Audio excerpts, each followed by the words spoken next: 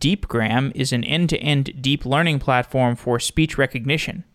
Unlike the general-purpose APIs from Google and Amazon, DeepGram models are custom-trained for each customer.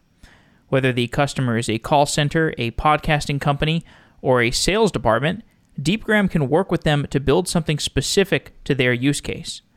Sound data is incredibly rich. Consider all of the features in a voice recording: volume, intonation, inflection, and once the speech is transcribed, there are many more features that can be discovered from that text transcription.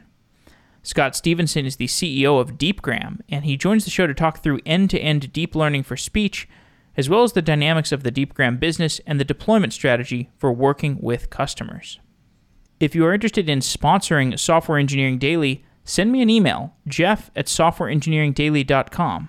The show reaches 30,000 engineers each day, and if you are interested in reaching those engineers as well, we'd love to hear from you. You can also become a paid subscriber to the show by going to softwaredaily.com and clicking on subscribe. That would help us support the show, and it would mean a lot to us. On softwaredaily.com, you can also find all of our old episodes, as well as episodes that are related to topics that you're interested in, and you can download the Software Daily apps for iOS or Android, which also contain all of our episodes.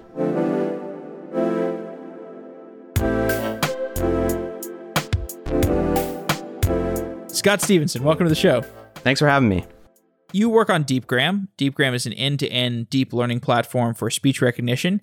How does DeepGram compare to the speech recognition platforms that are available on the cloud providers, like the AWS or the GCP platforms? Yeah, so there are differences. There are real differentiators inside DeepGram. There's key deep technical differences on how the model works, but also the business model of the company. So some key differentiators there are that DeepGram does have a cloud API for speech recognition, but we also operate on-prem. So you can install DeepGram software on your servers. You could put it in your AWS VPC or Google or Microsoft, any of those. That's fine. And DeepGram works fully there.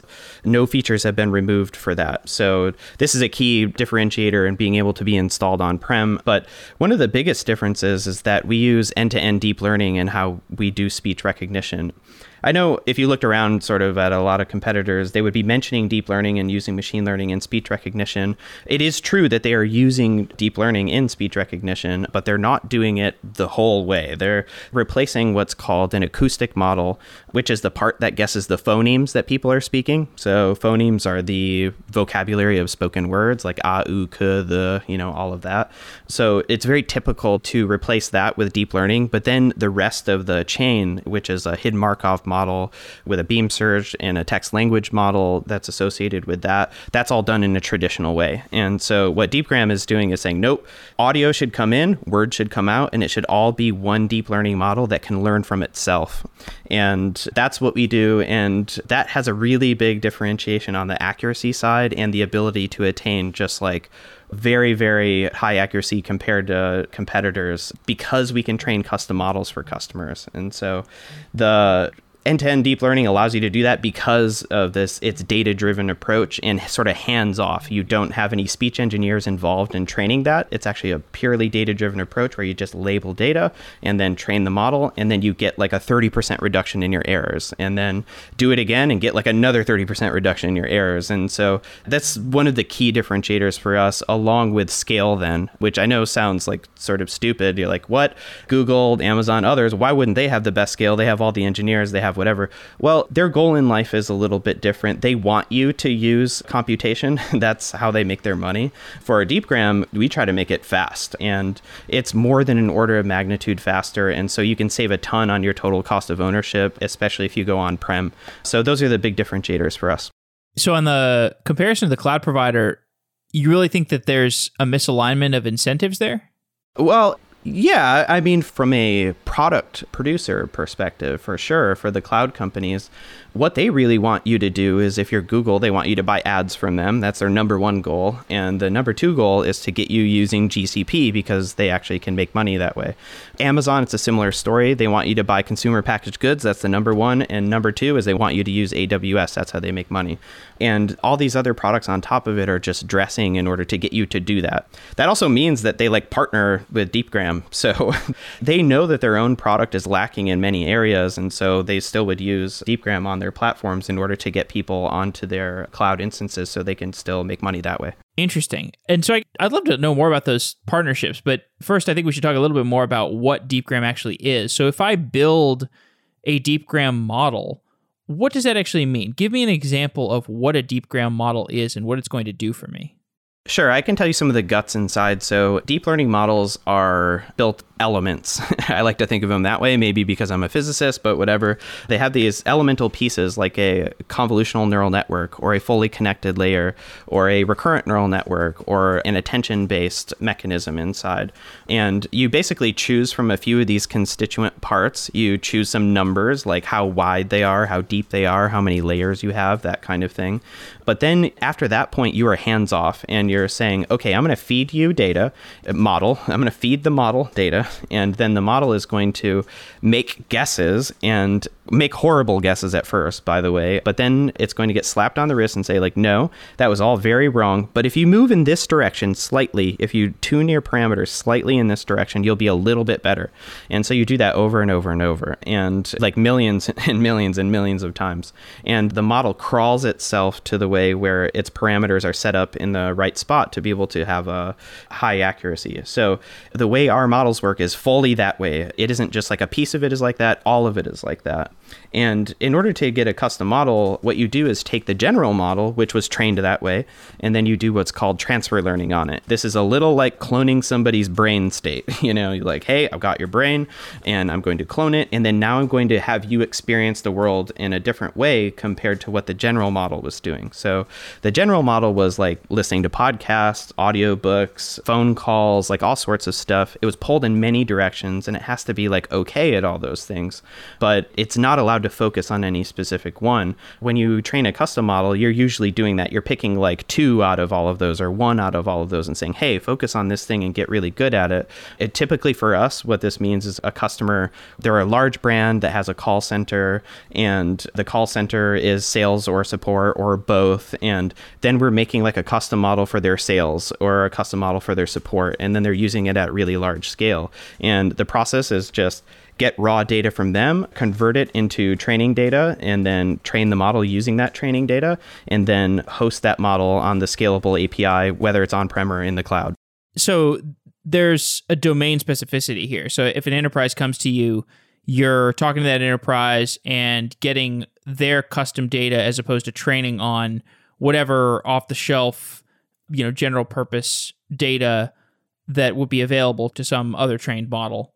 Yeah, the important thing here is speech data is really hard to get right, is really hard to source many variants of it. I like to think of it like, hey, there's a landscape and the landscape is just super dark. It's like you're, playing Zelda or something and everything is dark and you haven't mapped out the underground cave yet, but it's huge, it's a labyrinth. And what you can do is light up certain areas by going and getting data like that. It means people of a certain age with, certain gender and, certain background and speaking certain words in a certain acoustic environment and all of that. You start adding all those things up and man, there's a lot of different possibilities. And the world right now, from a speech data perspective, there's not very much of it, actually. There needs to be like 2 orders of magnitude more in order to make the models really, really, really good. But nevertheless, what you do is you have an operation that continues to do that over time. But the reason I'm bringing that up is like every speech company has the same data sets that you can just buy. Like everybody goes to the same places and buys the same ones. You train your general model on it, but it's still not that good, basically. And so what you have to do is actually start labeling your own and go out and build that repertoire. So that might be crawling the web. It might be, all sorts of ways to do it. But specifically for a customer, like nobody has that customer data. There's no way for the model to have experienced it before. But now you just allow the model to experience it, on-prem or in the cloud. And then it gets like significantly better on that type of audio.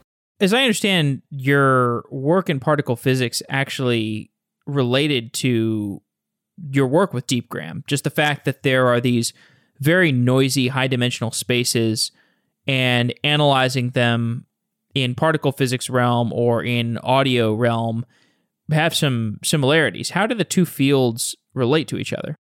Yeah, this is really interesting in that many really hard, difficult problems in the world actually have like a similar form. They have really messy data, generally in an unstructured format, and then you have to come up with some kind of way to get some intelligence in there, like label the data, like be able to make some kind of determination one way or the other. Is this the kind of thing we want or not? That kind of thing.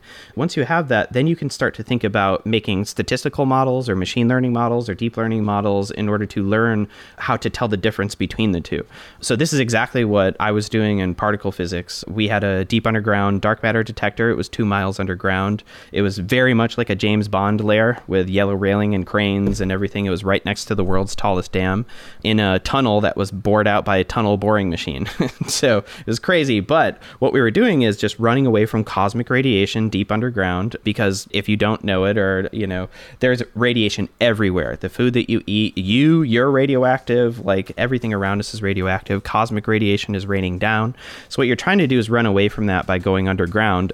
But it just so happens to be that like rocks and other stuff are radioactive too. It's just not nearly as much as what's on the surface of the Earth. But nevertheless, you go underground, and what we created was like a tub of liquid xenon, which is a really good detector material to give off light when a particle flies inside it and then bounces off from something. So if you have a bounce happen inside the detector, it will give off light and it will give off charge. And the detectors that we used in order to sense those charges were called photomultiplier tubes. They're analog devices, and each one of them has a waveform as an output. And so you're tracking them, and there's hundreds of them. So you're like in real time tracking them, and at the few nanosecond level, every sample, and trying to figure out, like, is there something interesting happening in the detector right now or not? And if so, we'll save the data, because you can't save all of the data. There's like way too much. But anyway, so that's the first step. And then the next step is, okay, if it was somewhat interesting, now is it really interesting? Was it actually dark matter, or was it some background event, that kind of thing?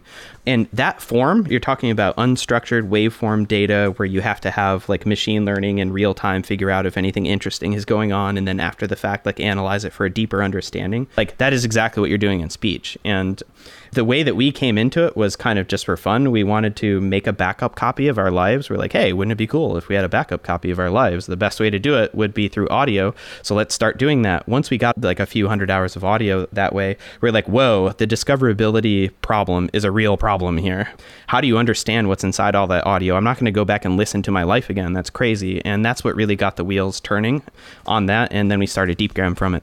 The number of applications for audio, for very accurate audio models, it's kind of mind-boggling. I mean, you could use it to transcribe dialogues. You could use it in real time for conference work. Before we get in a little deeper into the engineering, let's talk about some of the high-level use cases.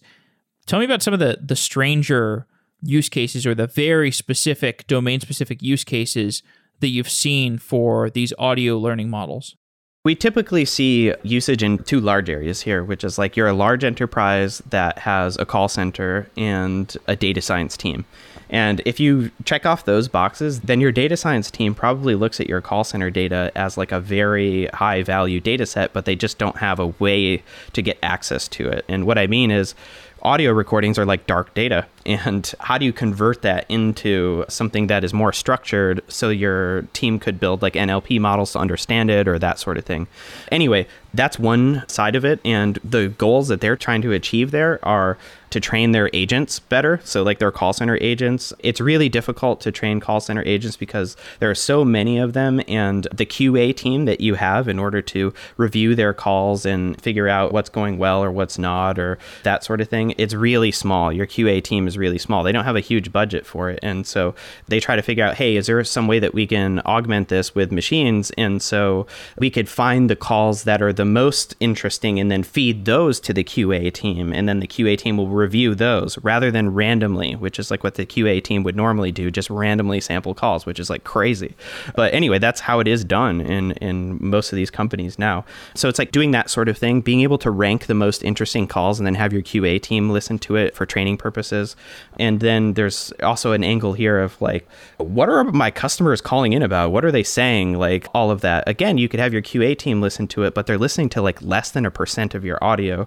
And so if you want good statistics here, then you get as much as you possibly can. And you can have 100% coverage if you're having a machine listen to them all and categorize them. So that's part of it. There's also a really serious like security, compliance, and fraud angle here, where it's like you're constantly monitoring to make sure that there aren't account breaches or that people have permission. Like your agents are always asking for permission to do the things that they're doing, that sort of thing.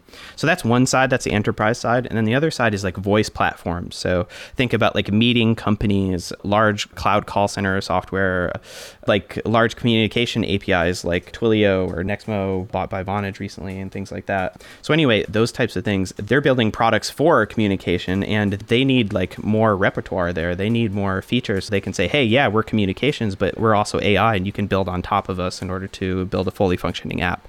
So both of those. The specific models that get built, you've got this domain specific data, you've got maybe thousands and thousands of call center calls that have already been recorded. Do you want to only use those calls, or do you want to augment it with additional calls or with podcast data? Tell me about what you would want in terms of data for one particular model. Generally, there's a hierarchy. What you're doing is starting out super general, and then you're transfer learning into something that's more specific, and then transfer learning again into something that's like even more specific. So, for instance, you might have a general model that's listening to everything, audiobooks, podcasts, YouTube videos, just like everything, right? That's your base. And then maybe you transfer learn a finance specific model out of it, and it cares more about like earnings calls and phone calls from finance companies and things like that, right? But then you're a finance company saying like, hey, we need to figure out if people are trying to defraud us, if our agents are trained properly, and we also want to do some real-time earnings call transcription and like sell that as a product or something. Then you want to make specific models for that. You would say, hey, I want a model that's really good at the phone calls, and I want one that's really good at earnings calls and that sort of thing. And then we again break off and transfer learn into those domains. And basically what you're doing is necking down the data that the model is allowed to focus on at the very most recent time. Even though it's seen all of it, in the past, you're sort of allowing it to focus in. It's a lot like a, college student going to school, taking all these different courses and whatnot, but then they get their first job and then they specialize on that first job. It's a very similar process. Tell me about the infrastructure that you use for building a specific model. Like what frameworks do you use and cloud providers? Sure, yeah. So interestingly, at Deepgram, we don't use many cloud providers for our internal model training. There are several reasons for that. One that a lot of people would think of is cost, but that's actually not the number one reason. The number one reason is the size of the data set that we have and the ability for the GPUs while they're training to access that data set. And then the other angle here is for the GPUs to communicate with each other, because our models are large and our data set is very large. And so there's a ton of inter-process communication that has to happen. And speech models don't train in hours or days or even weeks. They train in months and years. And so you have to have a super reliable system that is having high inter-process communication going on. So basically it's a high performance supercomputer that you have to use in order to build these speech recognition models. That's for the general model, by the way. For the general model, that's true because there's so much data. But for the specific custom model, that's not actually true. You can train those in the cloud. You can do the custom tuning afterward and all of that. But nevertheless, so we have our own data center where we have our own GPUs, and actually NVIDIA is an investor in Deepgram, but partially or mostly because hey, we're truly really utilizing GPUs in order to build this type of end-to-end deep learning system on the training side and the inference side. So they definitely understand the technology side of how Deepgram is building. But nevertheless, yeah, so we have our own data center, our own GPUs, our own data servers and all of that in order to make all of this fast, and the inter-process communication that happens there is all super fast. But when you're serving it online, that's for all for training. When you're serving it in the cloud or on-prem or any of that, actually those constraints are now lifted big time. It's just inference now. You use GPUs in order to host the model, and those sort of the data access constraint, that's not a constraint anymore. The inter-process communication, that doesn't matter anymore. So you can actually host it there. But the reason that we don't, for our own hosted service at Deepgram, the reason we don't host it in the cloud, that is because of cost. Because it's expensive if people have tried to buy buy these GPUs or buy time on these GPUs from the cloud providers. It's very expensive. If you build it in-house, it's cheaper. One of the problems there, though, is load balancing and making sure your resources are used well.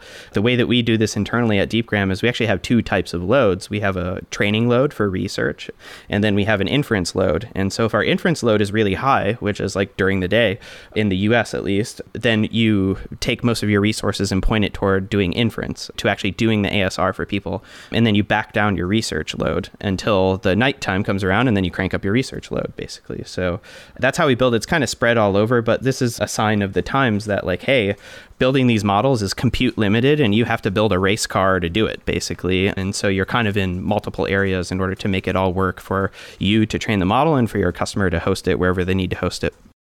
Is it a customer service heavy business? Because like, I can imagine maintaining each of these individual models for different companies. Like, you're going to need to tweak the different models in different ways. You know, the call center example is not necessarily the same as the, I don't know, mass podcast transcription and sentiment analysis example. So do you have, I guess, categories of models so that like over time you can improve the call center model and apply those updates to all the call center models? Or does it have to be on this one by one ad hoc model basis? Great question. It's a tree model inside Deepgram. And what I mean by that is it is a directed acyclic graph. It is not you don't usually take like a model that has gone down that cascade of general training, then necked down to a more specific category, and then again to a customer. You don't necessarily go backward with that or try to go backward with that. And the reason is the general models are always learning in the background, and the category specific models are always learning in the background. And so basically you just want to keep like branching off over time. The time scales for this are not like milliseconds or something. They're like months or weeks or something, right? So essentially like every month or a couple weeks or something, you're branching off these models and releasing them again. So that's kind of our general model cadence on releasing new models. And for updating custom models, it's a choice. A lot of customers don't necessarily want their models to be updated every week or month or something like that, because when you do that, your data science team might need to verify that they're getting the results that they need or whatever, and they're happy with the results they were getting with the last model, so we'll just stick with it and pin to that model for a while and that sort of thing. So anyway, we allow that flexibility inside Deepgram. So new models will come out. You're not forced to use it, but you can try it out and see if it's better accuracy or something. And that's generally the trend, that accuracy just keeps going up. And then you can switch over to that model if you'd like. To touch on like the, hey, this sounds complicated part, it is in a lot of ways, but it was more complicated in the earlier years of Deepgram. So we're 4 years old now. We've got a pretty good handle on how to do all this stuff now. But you know, the first few years of Deepgram, it was kind of a mess. But that's part of the progress of figuring out what you need in order to build these systems. But what we do now is allow our customer to manage which data sets should be labeled and fed to training, and at what cadence, and what percentage of audio should that happen to. It's generally a really small percent, like a 0.1% or less or something like that. But nevertheless, maybe they want 10%, or maybe they want way fewer percentage point there, a lower percentage point. But anyway, so yeah, there's a lot of flexibility there. But the way that we do it is through something that we're releasing very soon. So I'm talking about it now, but you know, we haven't necessarily announced it, but it's a way for a person to monitor via a console and control all of those processes so that they can put them on autopilot or, you know, manually move them through the processes. And so we've noticed that this is what our customers like to do. Like generally a very technical person will be monitoring these things and saying like, okay, I think it makes sense to release this new model soon, so we should start training on it or something like that. So there's a partial like offloading to our customers because they like it so much, you know, and they have access to it. They can check the accuracy, they can do all of that sort of thing. If that isn't your bag, we do it internally as well. Our researchers and model builders do that. But yeah, it's a mostly automated process now, whereas before it was not. But yeah, now it is. I see. So you give a customer a model, and there is some technical person at the company that is monitoring that model closely, and maybe occasionally they'll, you know, take a sample, take a few customer service calls and make sure that, you know, they just scrutinize the data. And let's say, you know, take a few customer service calls and they're like, okay, is this being transcribed accurately? Yes. Is it producing the correct sentiment analysis? Yes. Is it doing the right topic modeling? I'm reading through this conversation. Are the right topics being created? Yes, it works well. And then maybe they manually test it on, the to be released DeepGram model version, and they say, oh, actually, this one's even better. And then they say, okay, well, let's actually upgrade the model, because that one's even better. So it is kind of a manual sign-off process. Yeah, generally a manual sign-off process. It doesn't have to be. You can make it automatic, so it's like totally hands-off. But usually if you're using it in that context and you're building your own models and understanding models based on the input that DeepGram is giving you, and then you want more control, and we allow that. Yeah. Yep. Am I getting the main use cases right? Is it transcription, sentiment analysis, topic modeling? Is there anything else? Yeah. So, I mean, the big thing to talk about here is transcription. That's like what gets you from 0 to 1. If you're not doing transcription, then start doing transcription first. Don't try to do any of the other things at first. Do the transcription and then build simple textual models based on top of it in order to figure out sentiment or other category topic modeling and things like that, and do it that way. Under the hood, that happens at DeepGram and the new products that are coming out, and the way that we think of ourselves as a company as well, is we may go out and talk to people now and basically say, hey, we're a speech recognition company. That's actually underselling what happens on the research side at DeepGram a lot, where we're really a speech understanding company, and with speech recognition as the first product.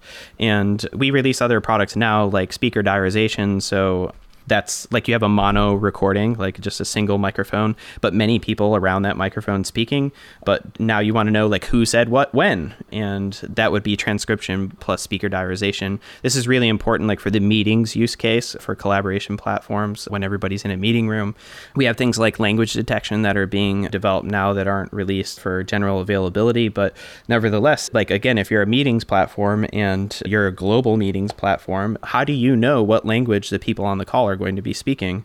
You don't necessarily, and you might have a drop down that says what language are you speaking, but that's kind of stupid. You should have it be totally automatic. So that kind of thing is what we're building. But I like to think of it a lot what is a person capable of when they jump into a conversation? They can, a smart person that knows a lot about that conversation, but not necessarily the details or whatever, but what can they tell you about it? They could tell you who's speaking when, they could tell you what words they were talking about, they could tell you a topic, they could tell you, are they mad or not? Are they that sort of thing? These are all things that we're working on at DeepGram, but the thing that we're not going to release something unless it's a big leap forward, essentially. So the transcription is a huge leap forward. Language detection is a huge leap forward. Diarization is a huge leap forward. But some of these others, which sentiment based on the audio rather than based on the text, that is a huge leap forward as well, but it's not released yet. And there are several reasons why, basically, but mostly it's that the market is still young and people need to start with transcription. So start with transcription, get all of your benefit from that. And then 6 months, a year, et cetera, later, you'll be oh, okay, I understand how to test this. I understand how to value it, et cetera. Then you can buy these more deeper products. When you say a speech understanding company, what would that actually mean? I mean, I can imagine that if I'm doing speech understanding, I can get topic modeling and sentiment analysis. Those are aspects of understanding what is actually being said. Is there something like condensing a transcript? You have a transcript and you want to condense it down to a paragraph that summarizes it? Is that the kind of thing you're talking about? For sure. Yeah. Topic modeling in there as well. And there's sort of general categories. There are many, many possibilities here. And essentially it's, what could a smart human do? Could they summarize? Yeah. Could they tell you who's speaking when and all of that? But there are limits to this, which is can you tell me if somebody's lying? Okay, that one's a little, or some people don't have a very good sarcasm detector, that kind of thing. So there are kind of limits, but yeah, it's really thinking about this problem as more than transcription or more than just the basic data that you use in order to achieve that goal. It's hey, why do people buy transcription anyway? It's really to understand what's inside the audio. Is transcription enough to understand what's inside the audio? You can understand a lot through transcription, but does it give you intonation? Does it tell you many, many other things? The answer is no. And so that's really the angle that we're taking there is okay, transcription is great for many things. It gets you 70, 80% of the way there. I'm not talking about accuracy. I'm just talking about to your goal. But that last 20% is maybe 10 times the value as the first 80%. And that's how we really look at it.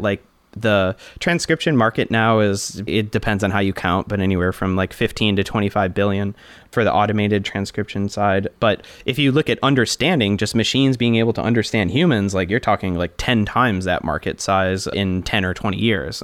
But the way that you get to that point is kind of through transcription, which funds the development of these other tools and products. How do you build these models? Can you tell me some about the frameworks you use? Oh, yeah. Sorry. Yeah, you asked about this before, and I glossed over that a little bit. So we use, on the training side, it's typically Python that is being used for the data handling, munging, like that sort of thing. If there's something fast that needs to be done on the data handling side, then it will be done in Rust. So basically, we use Rust and Python, and that's on the front end for the data stuff. That's for the training, and that's for the inference as well. So you just sort of use them wherever it makes sense. But on the training side, we're using PyTorch as the framework. This is, especially for sequences, for time-based stuff, PyTorch is for sure better than TensorFlow currently.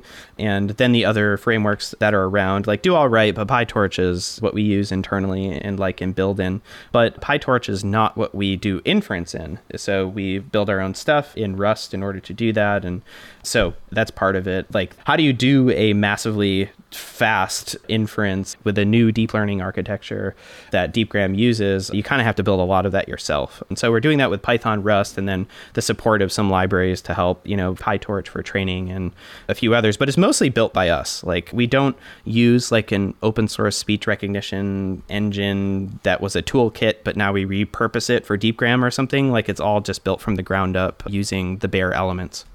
The difference between the language used for training a model and the language for inference. So if I train a model in Python, it's ingesting a bunch of audio, I'm training it through this neural network, and then the output is some PyTorch file or something like that, and then I can actually execute that model or call that model using a Rust program. Yeah, essentially. Yep. And so we would output the model with all of its weights, and that would be imported via, like, the way that's actually used is like, hey, all put into a Docker container. And so it's containerized and easy to move around and everything like that. But, just compressed and with some security in there to verify that it hasn't been tampered with and all of that sort of thing, and pass it over to you. And then, yeah, it's ingested and hosted via a Rust API that it loads that model. And what about features? So we did a show recently about Tekton, which is a platform that came out of Uber. And one of the things they were very concerned with is how to manage features across an organization. I think this was more in the scope of an organization that has lots and lots of machine learning domains, and you might want to share different features between different sectors of the company. Is feature management important to working with just language models? Like, there are many things that you might want to do with a language model, but typically from a transcription side, you only care about words, timings, and confidences. You might want some more things on top of that, but the basic product there is like, are the words right? When did they happen? And what confidence does the model have in those words? And then you can do a ton with it, right? But yeah, there are more features on top of that, like punctuation. If you ask for it nicely, we'll give you access to some of the underlying features that went into the output of that model. So like the phonemes and things like that. So like the alphabet of sound that went into it. And so like you as a data scientist might like that if you're a data scientist and say like, hey, I could verify, cross-check this and look at the phonemes and be like, oh yeah, that really is what was said, and in other methods and whatnot. So yeah, there are other features there like the, hey, I have a mono channel and I'd like to know who was speaking even though multiple people were speaking, but it's only mono and that sort of thing. But the number of features isn't like massive, and it does really help that we only work in the audio domain. So we're not working on text, we're not working on images, not videos, none of that. All of them need their own kind of augmentation for data and a way that you handle the data and the way that you label the data and all of that. We focus and specialize on audio only. And so that allows us to kind of have like a medium level. It's not like a super huge problem for us. It's a medium level problem for us to like make sure that everything is on the roadmap and communicated appropriately to our customers and how to use it and tutorials and stuff like that. But it's not a massive problem, at least. Tell me more about the infrastructure side of things. So I understand that if you're training a single model, you're using a Python library. If you're deploying that model and serving it, you're using a Rust library. But what's the actual infrastructure, replicable, systematic strategy for how you deploy these individual things and serve them and monitor them from your infrastructure? Yeah, are you talking about like the hardware level? Because we can go there. Either way, I mean, I was thinking just the software level, but we can go into, what particular chips you're using or how you're aligning those chips with models. Sure. Yes. Well, I mean, it's important to think about the hardware side just because it does limit like what you're able to do. It places some constraints on it. Generally, what you're doing is taking either a 4, 8, or 16 GPU node. So, and these are generally like NVIDIA's V100 and very soon, like in the next week or 2 or 3 or whatever, A100s from NVIDIA, which are their newest chip. But nevertheless, you load up a server with either 4 V100s or A100s or 8 or 16 of them. And each one of those it's typically more like 4 or 8. 16 is more exotic. Less than that, you're generally not going to do. But you might for inference, like in order to save space in your data center, like have only a 2 GPU machine or something, which is totally possible. But nevertheless, typically if you're talking about training, you're doing like 4 or 8, and then you're hooking them together with InfiniBand or something similar that for this high performance computing, this HPC type networking that has super low latency and very fast, very high throughput.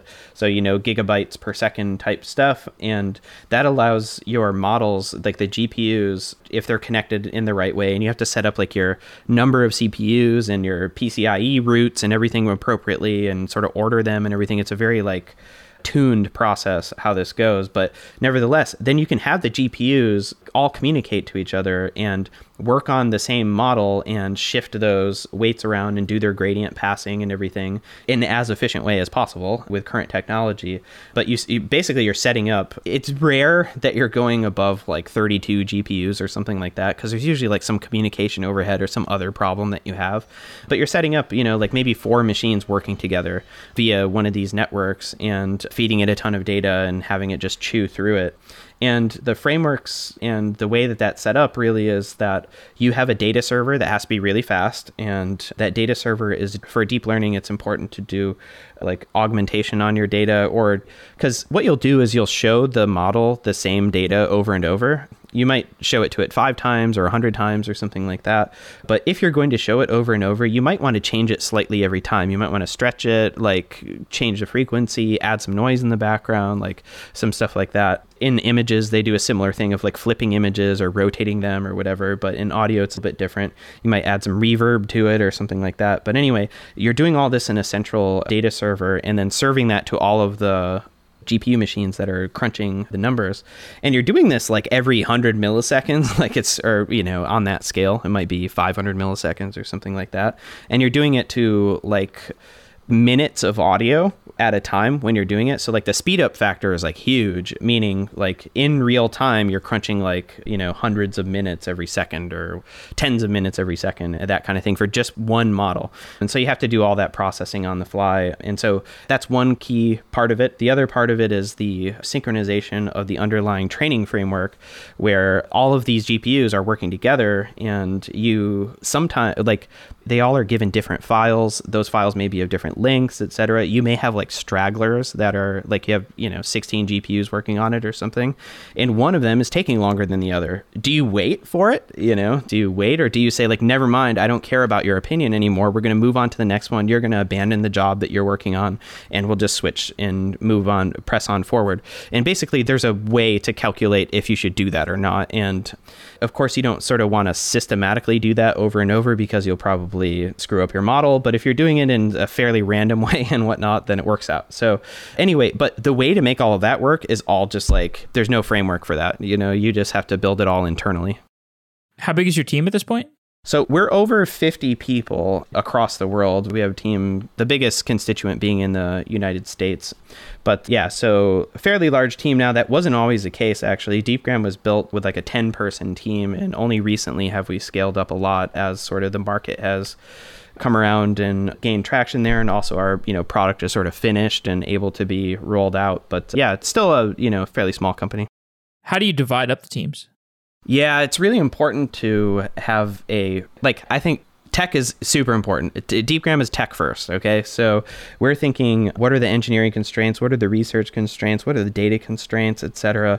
We're always thinking about that first before releasing a product or anything like that. That might sound backwards to a venture capitalist or something, but there's no reason to build something in the speech world if it's going to take up way too many resources, or you're not going to have the data to actually make the model good or something like that. So we're always thinking about it from that perspective. Of course, the research avenues that we go down are led by our customers, but nevertheless, it's mostly that. And so that's reflected in our organization of the company, where, we have more researchers than we have engineers. We have more engineers than we have product people. We have more product people than we have marketers. So, we're very focused on the technical side and making it all work first.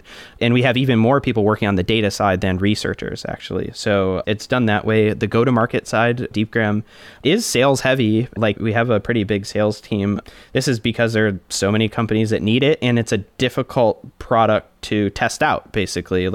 It's very multifaceted. And another way to say this is if you were going to try to test out the prowess and accuracy of a speech recognition model, how would you do it? You have to gather your own data on your side. You have to, and this data is precious to you in a lot of ways.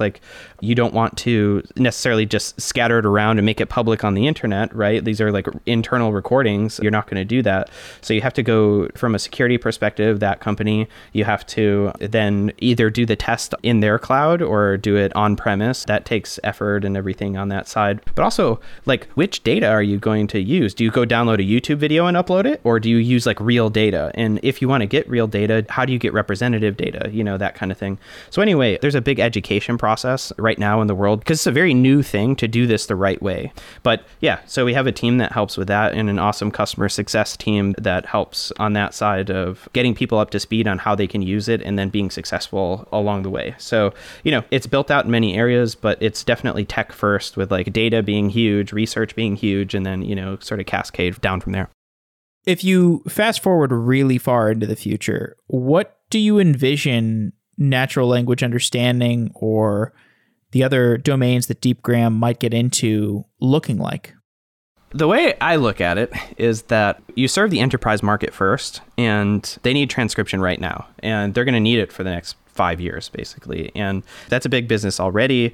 You can build billion-dollar companies there, no problem. But the next step after that is the understanding. And now you're talking $10 billion company type stuff. Okay, fine.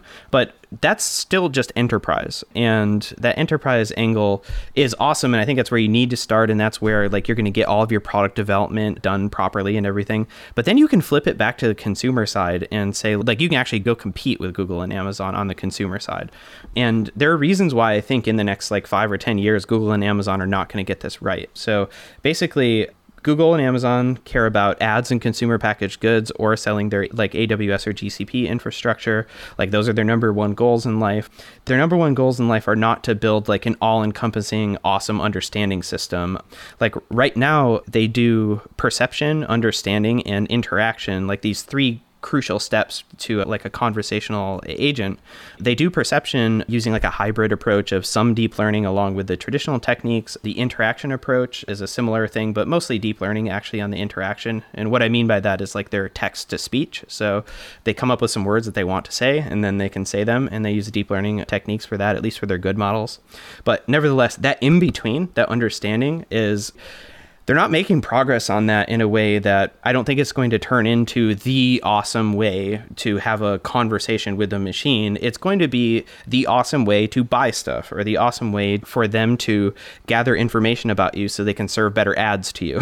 That's how they're going to build it. Whereas Deepgram is centrally speech understanding focused. And so we'll be able to come back 5-10 years from now and then say, partner with a phone company, partner with Samsung or others, or partner with Asus or a Wi-Fi company where you have Wi-Fi in your house, but now all those devices also have acoustic microphone arrays in them. And now you actually have a real home assistant. But Deepgram has taken care of the understanding in a real way. And so we see that evolution happening in the home, in the car, on the phone, etc. But that's not what we're tackling first. That's a good way to kill your company, to focus on that. You need to go secure a really rock solid market that other people are not focusing on, that they're neglecting, and then you can go attack that much larger front later. Well, thanks for coming on the show, Scott. It's been a real pleasure talking to you, and that's a bright vision for the future. Thanks. I really appreciate it. It was fun. I love diving into the tech side of things, so I really appreciate you having me on the show. Absolutely.